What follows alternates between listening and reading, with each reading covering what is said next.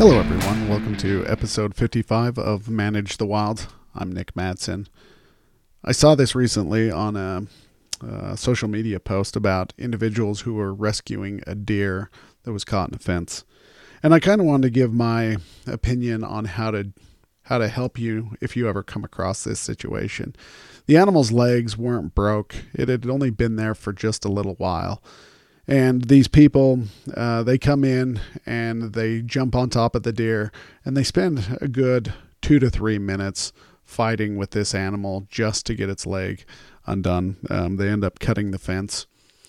And so my take on this situation is, I'm grateful they helped because wildlife officials, law enforcement, they're not always available. And sometimes you call law enforcement, they wouldn't even know what to do.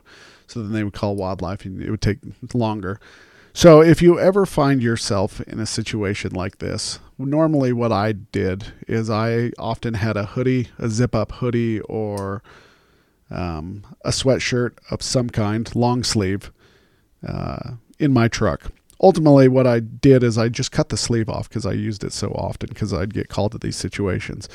But when I would come across a deer or whatever that was stuck in a fence, because I've had deer, pronghorn, elk, and it works for all situations. Elk, it's a little more dangerous, moose as well. We ended up usually darting those. But for the smaller animals, the whitetail deer, pronghorn, whatever it is, I would take the sleeve, the cut-off sleeve, and immediately after getting a hold of the animal is I would put it over its eyes. So you just run that sleeve right over its face, and that subdues the animal a little bit because they're less likely to run away. They can't see. Also, a little bit of pressure against their eyes calms them down quite dramatically, and they are a lot more calm. You're able to work with them a lot more. The other thing is people get pretty excited and they're pretty loud. So once you apply that sleeve, just calm right down because now you've got control of the animal and you can generally just hold it down with one arm while you work that fence loose. And they're not as heavy as you think they are. They're 125 pounds.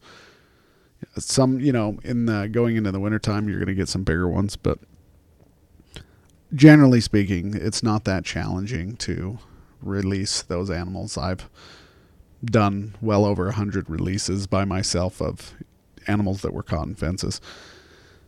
So next time you find yourself in that situation, just take a hoodie or a shirt and throw it over its face. Get the foot undone, and right as you go to release that foot from the fence, grab a hold of the sleeve or the shirt or whatever you have over its eyes. Grab a hold of that because once that animal feels it's free of its leg, it just takes off like a rocket. If that sleeve is still attached to its face, whatever, then you're going to have to run down an animal that just has no idea where it's going. It could run out in the middle of the road, run into a tree, run into the fence again. And so just make sure you get a hold of that sleeve. So if you ever find yourself in that situation, good luck. Just stay calm. Animals will be a lot calmer.